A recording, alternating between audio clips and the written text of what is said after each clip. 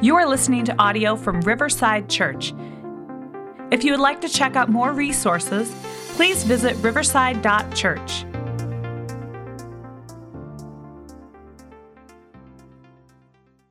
Hi, Riverside. I'm Andrew, in case you didn't know that. And it is really a blessing to gather here today to pray, to sing songs of praise, to sit in the stillness of God's presence, to come to the Lord's table, to drink deeply of the wisdom of God revealed in Scripture.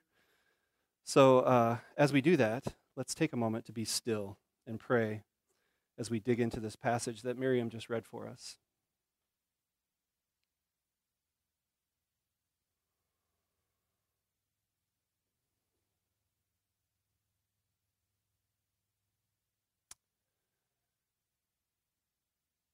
Lord, we thank you for your presence among us today.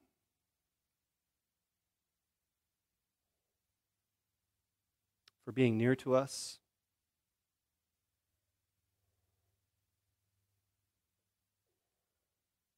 For speaking to us, Lord, through your word, in prayer, through song, through the encouraging words of sisters and brothers. And as we come to your Scriptures today, Lord, may these words of my mouth and the meditations and the thoughts of every one of our hearts be pleasing to you, O Lord, our rock and our Redeemer. Amen. All right, well, the last couple times I've stood up here to preach, to teach on Colossians, it has been these glorious, huge, big picture, high theology, high Christology, Jesus-centered, Jesus changes everything in the whole universe, the gospel is bigger than we can even imagine sort of stuff. A lot of that. So if you love that stuff, that's what you've gotten the last couple times I've stood up here. But I acknowledge that passages like that lean into how unfathomable and indescribable the good news of Jesus is, stacking images upon metaphors upon more images, in an attempt to put into words these incredible ideas, I understand that that's not necessarily everybody's cup of tea. It is mine. So today, we're going to get into something that's a little bit more nitty-gritty. A little more nuts and bolts, a little bit more, this is what it looks like in our daily lives sort of teaching. So for those of you who are into that sort of thing, like how does this affect my life, then hopefully you will be blessed today. To be clear, I actually like that kind of teaching too. But so we're going to lean into Colossians today, and it's going to maybe strike you in a new way today, I hope. So we're going to start in verse 16. Therefore, do not let anyone judge you by what you eat or drink, or with regard to a religious festival, a new moon celebration, or a Sabbath day. So, as a pastor, I'm contractually obligated to ask this question. Do you know what the question is? What's the therefore? I have to ask that question. Have you heard that joke before? Oh, okay. That's why nobody laughed. Great. But it's pretty straightforward what the therefore is there for. It's about Christ. It's all about all that stuff that we've been talking about these last few weeks. Since he is the one in which we live, since he is the one in which we are rooted and established, since he is the one in whom we are baptized, in whom we are forgiven, in whom we find our salvation, therefore, that's what we're going to talk about today. It puts things in perspective for us. The first thing being put into perspective is the idea of judgment. Do not let anyone judge you is the first few words of this text. Do not let anyone judge you. And that can be complex because the word judge is used a few different ways in our world and in the world of the New Testament. So one could feel like we're being judged anytime someone offers a word of correction to us, right? You ever experienced that? Somebody offers a word of correction to you, you feel a bit judged. Judge much, friend? Right? Have you considered doing it that way? Or, that might be a great idea. Some people, and perhaps that impulse exists in all of us, may be really quick to say, don't judge me. Anybody ever said that? Or at least thought it? Who are you to judge me? Right? Anybody ever thought that? I know I have. Come on. It's not necessarily a bad thing. Yeah. But this is basically a social application of the idea of judgment, what it looks like in social situations to judge one another. None of us like to feel judged in social settings, right? It doesn't feel good to be judged in social settings. But I also don't think that that's primarily what this passage is about. because there's a far more serious form of judging that is possible, that happens. We might even use the word, instead of judging, we might call it condemning. You may have heard that, right? A deeply moral judgment of somebody's character or even their standing with God. When you judge somebody and say, you are not right with God because you believe or say or do this, this, or this, right? It's a much more serious and moral form of judging. And it appears that the judgment being dealt with here in Colossae involves people saying that if you do not eat or drink the right things, if you do not observe the right religious festivals in the right ways, if you do not celebrate the new moon and the Sabbath in particular ways that we believe are sanctioned by us leaders, whoever we are, then you are not right with God. It appears that is the sort of teaching that is going on in this Colossian church, that your status or relationship with God is in question because of the way you practice or do not practice these very specific things. And the things listed there are not controversial in the world of the New Testament, certainly in the world of Israel. They've been observed by Israel for centuries. Food laws, what you eat and what you do not eat. Annual celebrations, new moon festivals, that's in the Old Testament. And certainly, of course, the Sabbath is something that we know is a teaching that comes from the Old Testament. But again, the Colossians are largely a Gentile church. That means that they're not from the people of Israel. And we've already gotten the idea that there's some people in this church, some folks, who are likely a sect of Jewish mystics who are acting as enforcers of some really very specific traditions that is not acceptable to Paul and Timothy. The way that they are enforcing them is not acceptable to Paul and Timothy. They in no way, Paul and Timothy, they in no way want a theological stumbling block to be laid before the people of a young, fledgling church that's just getting started. Hence the strong encouragement, do not let anybody judge you. It's important to Paul that these people in this church do not let this other small group judge them, condemn them, say they are not in good standing with God. We continue to need this teaching today, right? In what ways do we allow perhaps our traditions, the way we've always done things, and even the way that we've consciously said that we're going to do things with great thoughtfulness, but those things become essential requirements for the church itself or for the people that we are around. I mean, Riverside is a pretty casual, open-handed, and beautiful space, but surely even we draw some lines in sort of random places, and we turn non-essential distinctions into essential requirements for faithfulness, right? So more details will emerge as we keep going, but we got to keep going, okay? Verse 17, let's go.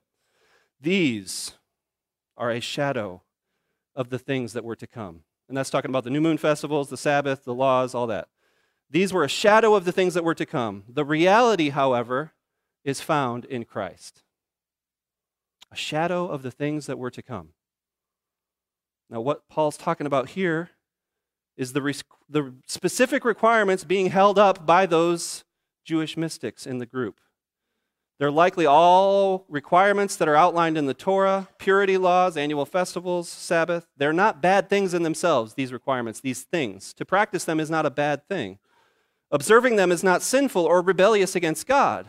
So why is Paul so fired up if it's not sinful stuff, if it's not bad stuff? Because they have turned what he describes as a mere shadow into a yoke or a weight or a burden on the backs of the people. Like, think of the way that Jesus talks about the Torah in Matthew 5. We talked about this a few months ago. Jesus explicitly says that he does not come to condemn, eliminate, or abolish the law, right? Jesus said that. But he does come to fulfill it because every word of it pointed to Jesus from the beginning. Every word of the law pointed to Jesus from the beginning. The Common English Bible offers this really insightful translation of the verse. These are a shadow of the things that were to come. The body that casts the shadow is Christ. These are a shadow of the things that were to come, but the body, the real thing, the actual thing that casts the shadow is Christ. How's that hit you? Kind of hit me pretty hard. And perhaps that's what fulfillment looks like. It's a way for us to understand quite a few difficult passages in the New Testament that wrestle with how Jewish and Gentile Christians will live together and practice faith together as one new family of God. And everything in the law, all of its requirements, all 613 commandments and their wisdom are precious and beautiful and strengthen our souls and a delight to our souls, but they are ultimately shadows. And Christ is the body that casts the shadow. Okay, so we've been through this timeline thing. So Jesus wasn't born in Nazareth until centuries after the law came to be, right? Like thousands of years before Jesus was born, Moses received the law. Okay, that's indisputable. But Colossians has already made clear that the entire universe was actually created through Christ before he was born in Nazareth, right? That it was all created through Christ. We don't have to reconcile the timelines. We don't have to do that. But understand that everything we know about God has always been fully reflected through Christ. Anything that we've ever known about God has always been fully reflected through Christ. Christ is the sturdy body from which all good instruction and wisdom finds its source, the body that casts the shadow. All right, we're gonna keep leading into this, but let's move ahead to verse 18. Do not let anyone who delights in false humility and worship of angels disqualify you. Such a person also goes into great detail about what they've seen. They are puffed up with idle notions of the unspiritual mind. They have lost connection with the head, from whom the whole body, supported and held together by its ligaments and sinews, grows as God causes it to grow. So, I mentioned these Jewish mystics, and you're like, where's the evidence of this mysticism that you keep talking about? Well, here's the business of the mysticism. This business about the worship of angels and detailed descriptions of their visions, right? These mystics are guilty not only of exhibiting, but delighting in false humility. Delighting in false humility. Not just having false humility, that's one thing, but delighting in it, saying, isn't it great how falsely humble I am? It's like a next level of false humility. False humility is no different than arrogance, I would argue. There's no difference between false humility and arrogance. It's merely arrogance dressed up as humility with a costume on. Pretending to be humble in order to puff oneself up. False humility actually can get you some cultural cachet in a place like the church, where humility is valued as a virtue, right? As something that is important. It's good to be humble. So, where are you going to pretend to be humble? Maybe right here at church, right? But false humility is just arrogance dressed up in a different way. So we must be discerning. And it's hard to know exactly what Paul means by the worship of angels here. Many scholars believe that this group of folks would deprive themselves of food and other things in order to experience something like angel-like worship. That they would somehow enter into the heavenly realms. That they would talk then in great detail and at great length about what they have seen in this heightened state, a very mystical experience or encounter with God. And I want to be clear here that fasting and experiencing a deep connection with God, even a mystical connection with God, is not in itself a bad thing. I don't think the passage says that that's a bad thing. But what is a bad thing, in Paul's estimation and my own, is accompanying that experience with false humility and using it to puff up the self and say that I'm better than you because I had this experience and you didn't. And if you don't have this experience, you don't get to be part of me and my crew of people who have had this amazing and wonderful experience.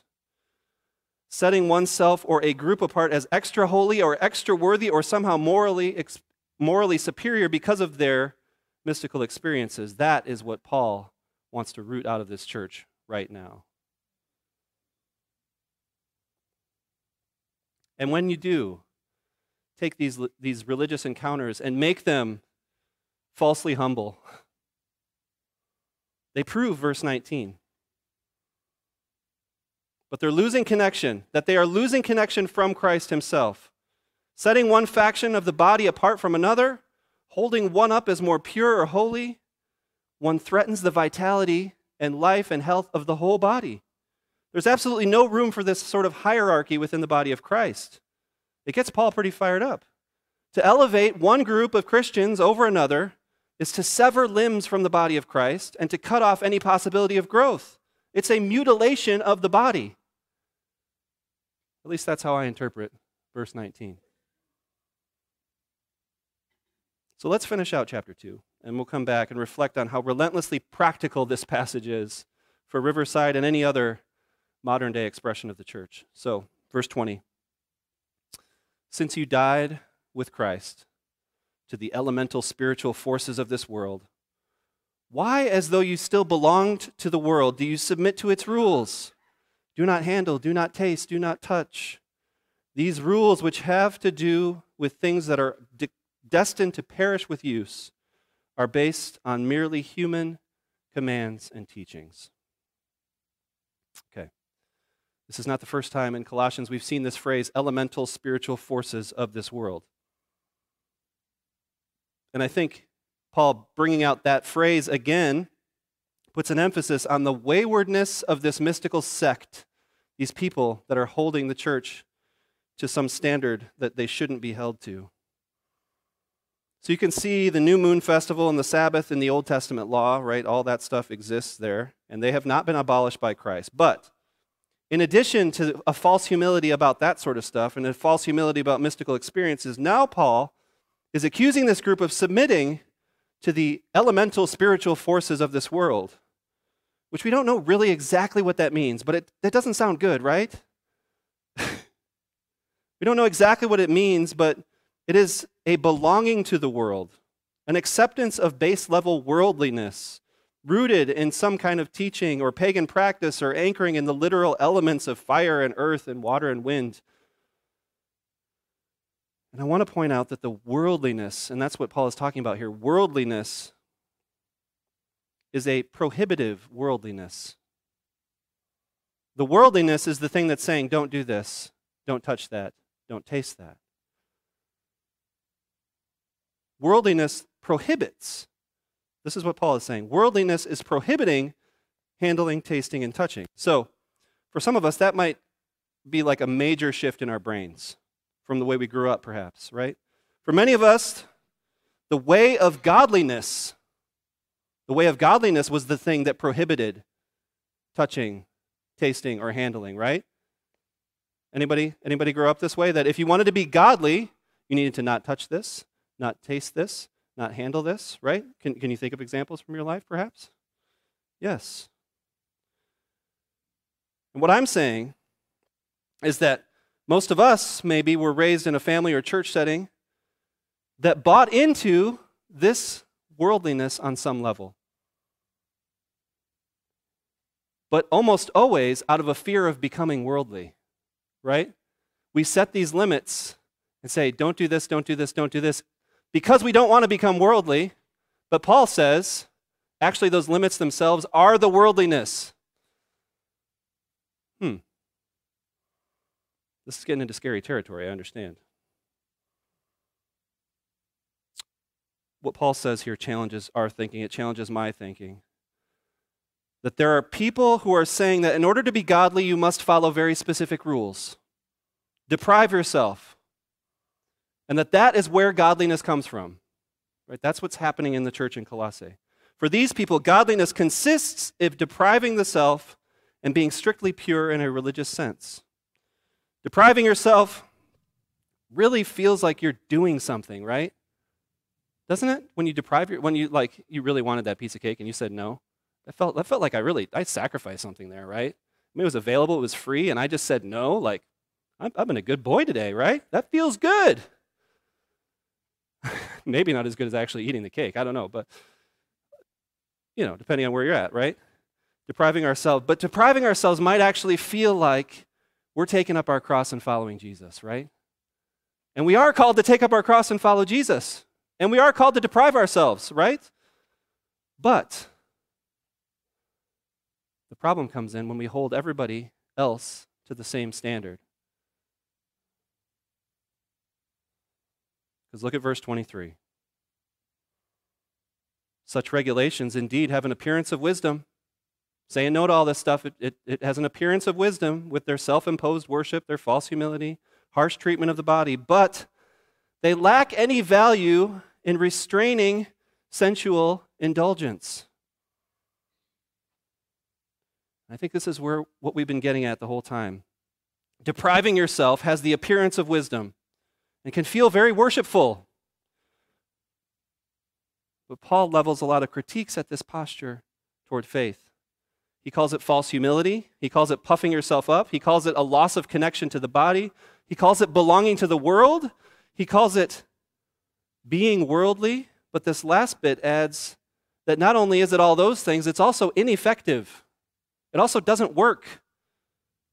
And it's ineffective in the way that you would expect it to actually work and be helpful. All the rules and regulations and deprivations lack any value in restraining sensual indulgence. So, I don't know if I don't know if anybody in this room has ever struggled or battled against some type of sensual indulgence, but I do know that because I'm in this room, right? And I think all of us have, right?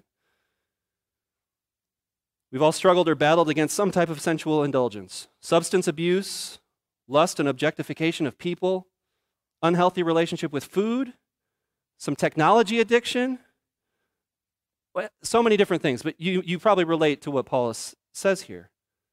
That setting rules and boundaries and summoning all your willpower and inner strength and punishing yourself, all of those things may actually be effective or appear to be effective in short spurts.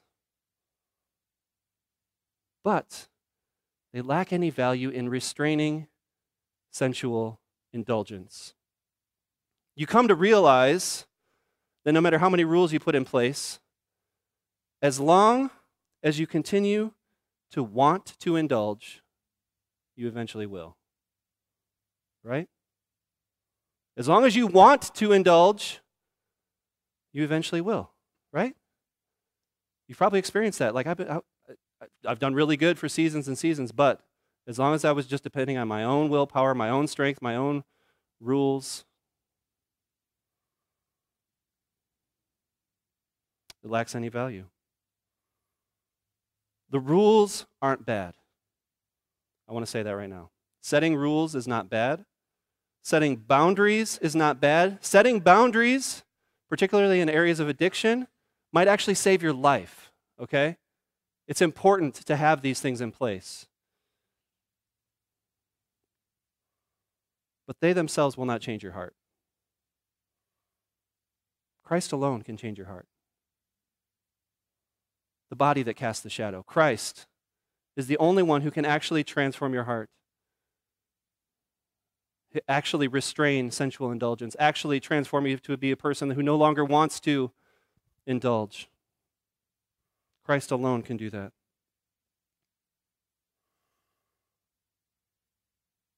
I said this is practical teaching.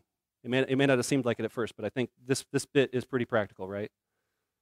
Christ can transform, and only Christ can transform our hearts.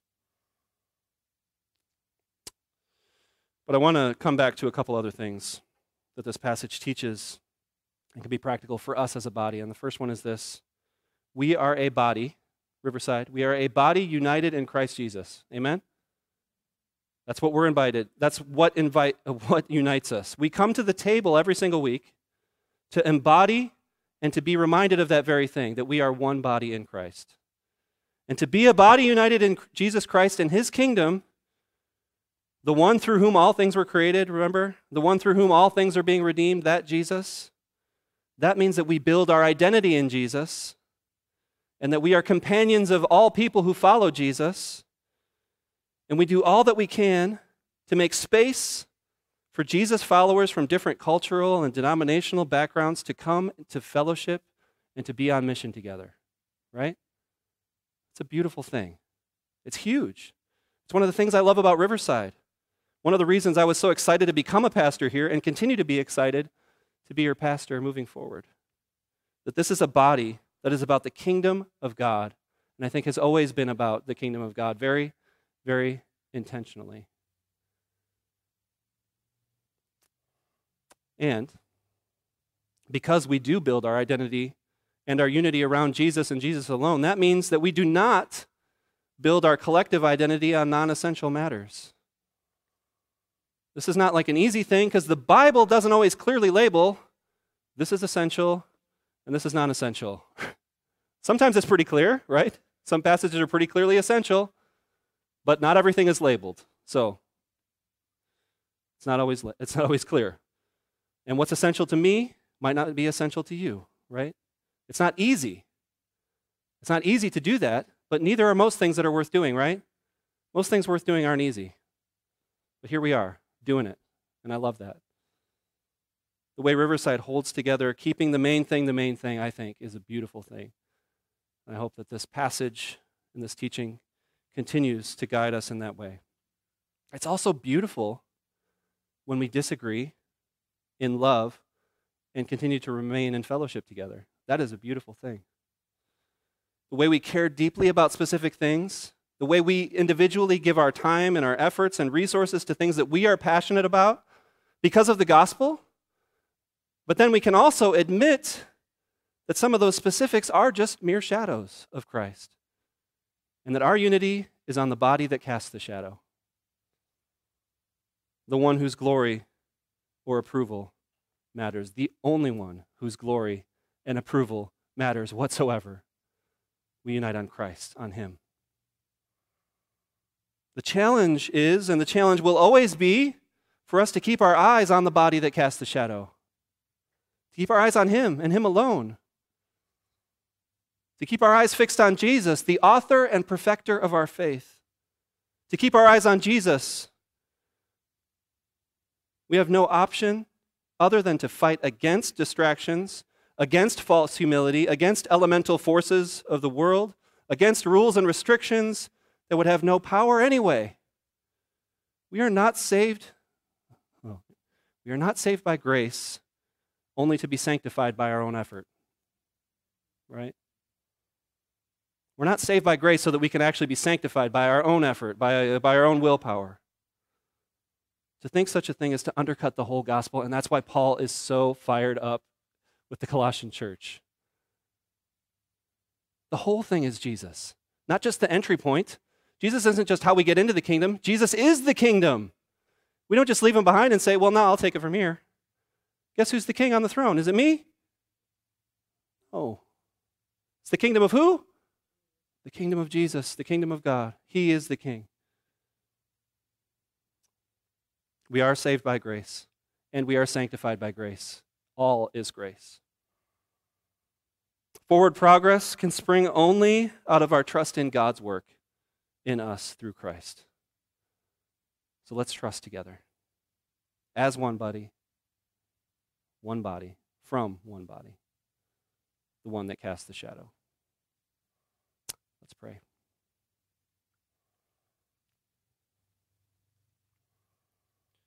Lord, we thank You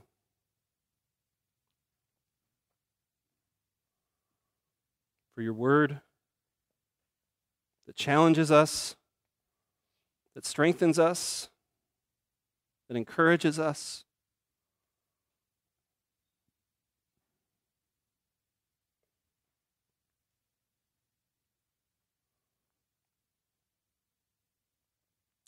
We thank You, Lord, for the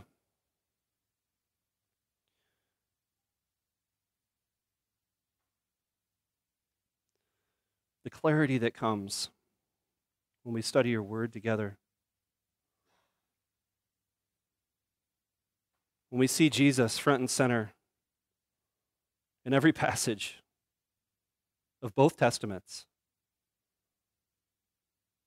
Because You are the body that casts the shadow.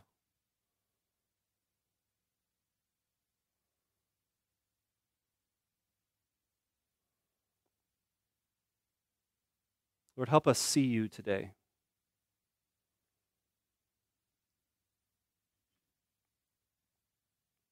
Help us see Your work in our lives. And help us be united in You, and You alone. As we come to the table together, may we come because our hearts have been transformed by you, Jesus.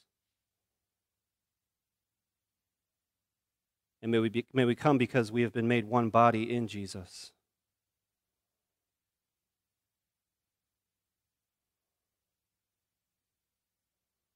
We come from different walks of life. We come from different backgrounds. We come from different places, we come from different experiences this past week. We come in different moods. We come with different personalities. And we come as one body. Because you make us one. Your grace makes us one. Your life makes us one. Your kingdom makes us one.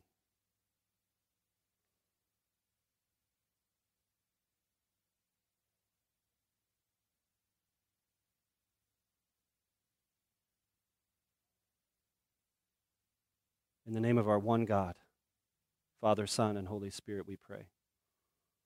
Amen.